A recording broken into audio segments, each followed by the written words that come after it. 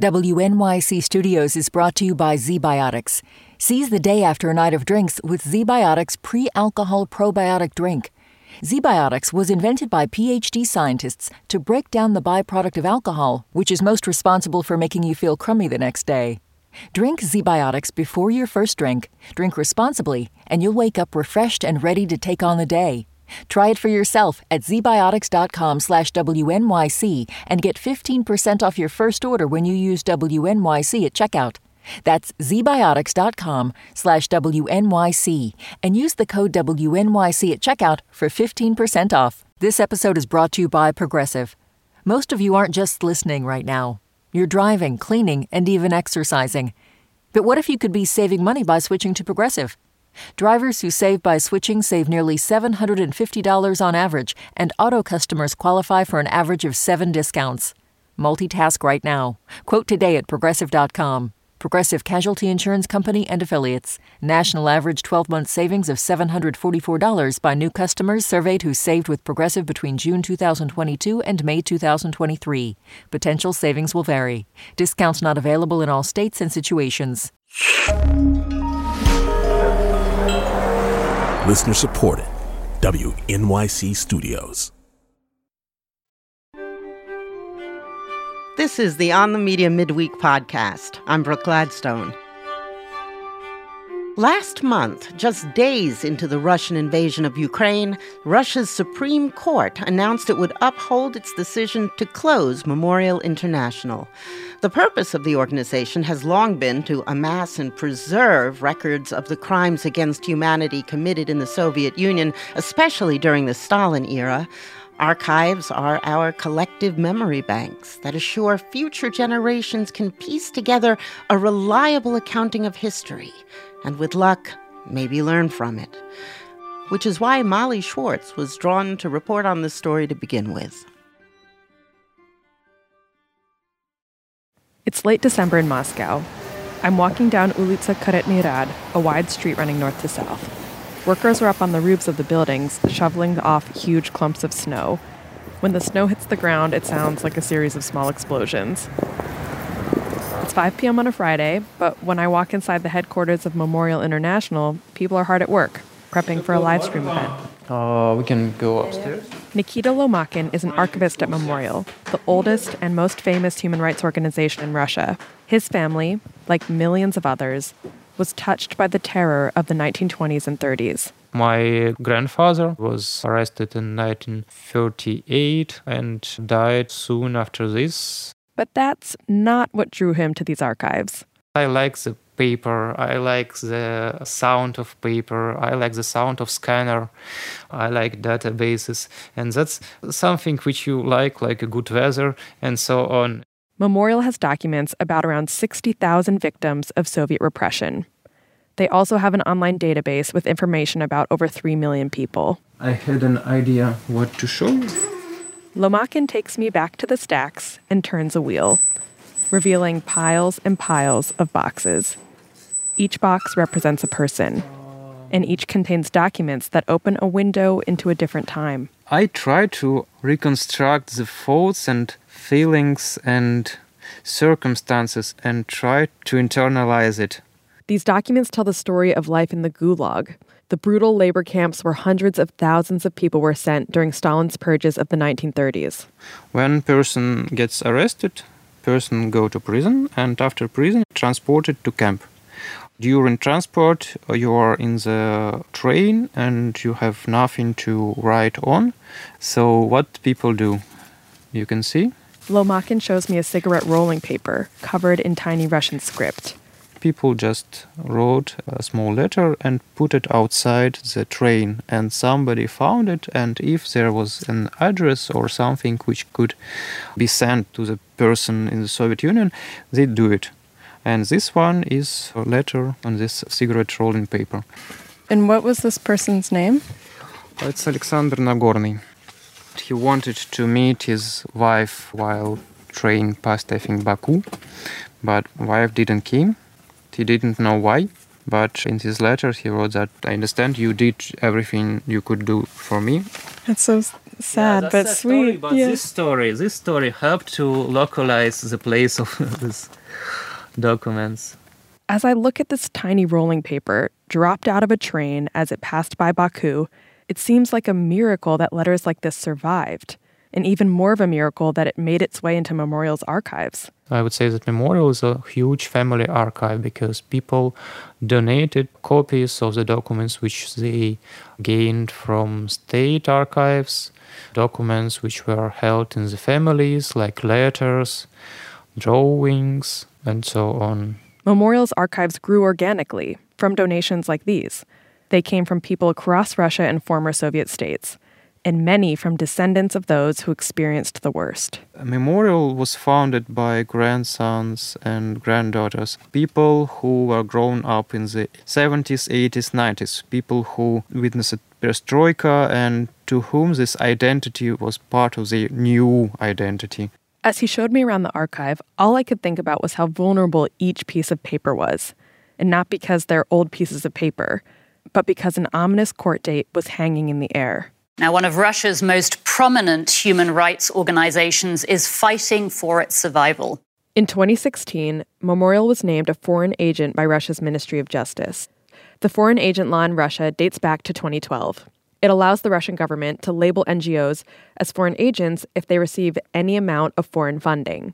Prosecutors have used this foreign agent status to bring 2 suits against Memorial for not properly marking things like social media posts or books at a book fair with text saying they were distributed by a foreign agent. On December 28, 2021, 11 days after my trip to the archives and 30 years after the fall of the Soviet Union, Memorial had its day in court. Inside Russia's Supreme Court, the verdict was swift. Today, Russia's highest court ordered the country's most prominent human rights organization closed. The axe has fallen on an organization made famous for identifying the millions of victims of Stalin's purges. The reason given is that the group, which has for 5 years now been designated a foreign agent, hasn't observed that law in declaring itself a foreign agent sufficiently. Memorial's supporters in the courtroom responded with shouts of shame. Позор! Позор! Позor! Позor! Officially, the reason given for the closure was Memorial's repeated violations of the foreign agent laws. But in court, Alexei Zhafyarov, a lawyer from the Prosecutor General's office, said Memorial International's real crimes were of distorting the history of World War II. He asked, why should we, descendants of the victors, be ashamed and repent, rather than take pride in our glorious past? Much reporting that came out around Memorial's closure suggested this was really a battle over history and who gets to control it. It supported the memory of those victims of Stalinist regime, of the whole Soviet time, of the repressions, and it supported the memory of people who perished, and it supported the idea that the state can be dangerous. Ivan Kurila is a professor of history at the European University at St. Petersburg. He specializes in 19th century Russian-American relations, and he published a book this year called The Battle for the Past: How Politics Changes History. He says Memorial's version of history put it directly into the crosshairs of Russia's current president. Vladimir Putin, from the very beginning, started to use the past as a part of legitimation strategies for his regime, and he became acting president in late December of 1999, and in February of 2000 he flew down to Volgograd and went to Mamayev Hill, and that was a major point for the Second World War in Russia. Stalingrad battle, and Mamayev Hill was a huge memorial to the Stalingrad battle, so Putin started establishing his personal link to the major event of the Russian 20th century history. One of the first things Putin did as president was to switch up the national anthem. He sidelined the slow Glinka tune of the Yeltsin years in favor of an old Soviet national anthem, dressed up with some new lyrics. To be fair, the old anthem is pretty good. I mean, come on, this is rousing. If I were on an Olympic team, I'd want to march to that. And then the year 2014, annexation of Crimea and the deterioration of Russian relations with Ukraine and with the West, In the same year, 2014, the criminalization of the so-called rehabilitation of Nazism was introduced. Not a coincidence, I think. This law against rehabilitation of Nazism makes it a crime to spread, quote, false information about the Soviet Union's role in World War II, and also included disrespect to the holidays of the military victories. It was under this law that sales of the book Maus were banned in 2015. And then in 2020, a clause was added to the Russian constitution which gives the state the power to defend the, quote, historical truth. It can be used to shut up the narrative which teach people that the state can kill people. That was one of the major discoveries for the public in the Perestroika era, that the Soviet state did kill hundreds of thousands of people. One of Memorial's activities that first got it into trouble was its education program. Memorial, for many years, organized competition for high school students. They encouraged students to write history of their families. It was not always about repression. It was just about the 20th century personal history. But several years ago, the state tried to stop it. And that is very telling because the family history is the last refuge of the alternative narrative, because people know that their grandfathers or granduncles were arrested or had very difficult lives during the Soviet time. And that competition helped to keep this narrative, which is different from the official school books. And then there were the things that Memorial did in present-day Russia to the chagrin of certain parties in power. Once a year, reading aloud all the names of the people who were shot in the Great Terror of 1937 to 1938, putting plaques on apartment buildings to show that residents living there were killed by Stalin. Kirilla told me that Memorial's experience in Russia holds some lessons for Americans seeking to expand our perspective on our own history. For example, he praised how the authors of the New York Times 1619 Project challenged how the history of slavery is told, but added a note of caution. What will be bad from my point of view is if the project of 1619 will say this is the only history which happened to the United States. You should understand that the American founding fathers were not only slave owners, but they still brought something important to this world. And if you get rid of these important ideas, it would be not a good development. And the Russian case is exactly about that. If you get rid of the memorial, it will be bad for the Russian future. But if you say that victimhood was the whole story of the Russian nation, it will be not good as well. Learn to live with the multiple versions of our national history. If that's even possible, especially when it comes to our history of slavery and all that followed from it. The battles over so-called critical race theory are a case in point. But Kirilla suggests Russians may be even more serious about their history. History is important for Russia for several reasons. First reason, because after the collapse of the Soviet Union, there is no more ideals to build to. And the second was the very tragic history of the 20th century, which included millions of people dead in the Second World War. This is something which usually underestimated in the United States. But 27 million Soviet people, the vast majority of them from Russia, but not only Russians, of course, died in the Second World War. And up to 1 million died from the state repressions. Every family had somebody perished in the war or in Gulag or both. And that is something which is still alive. As I write this, Russia is massing troops along the border of Ukraine.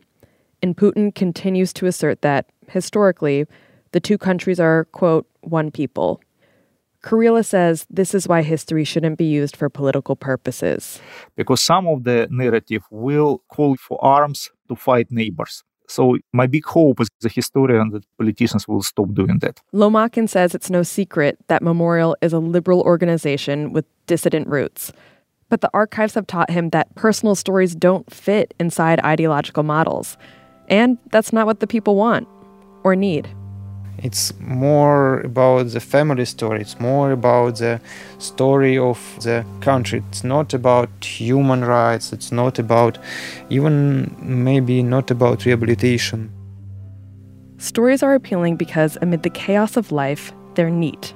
Beginning, middle, end.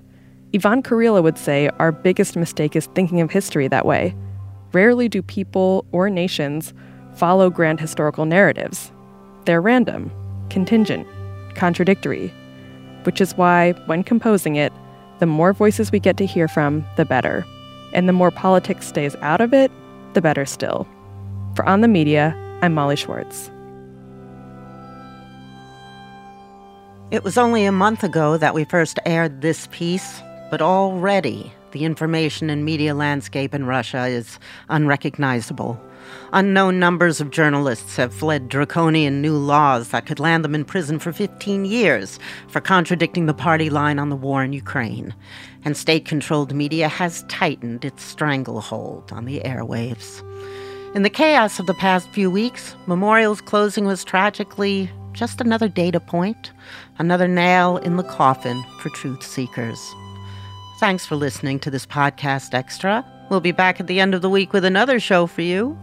I'm Brooke Gladstone.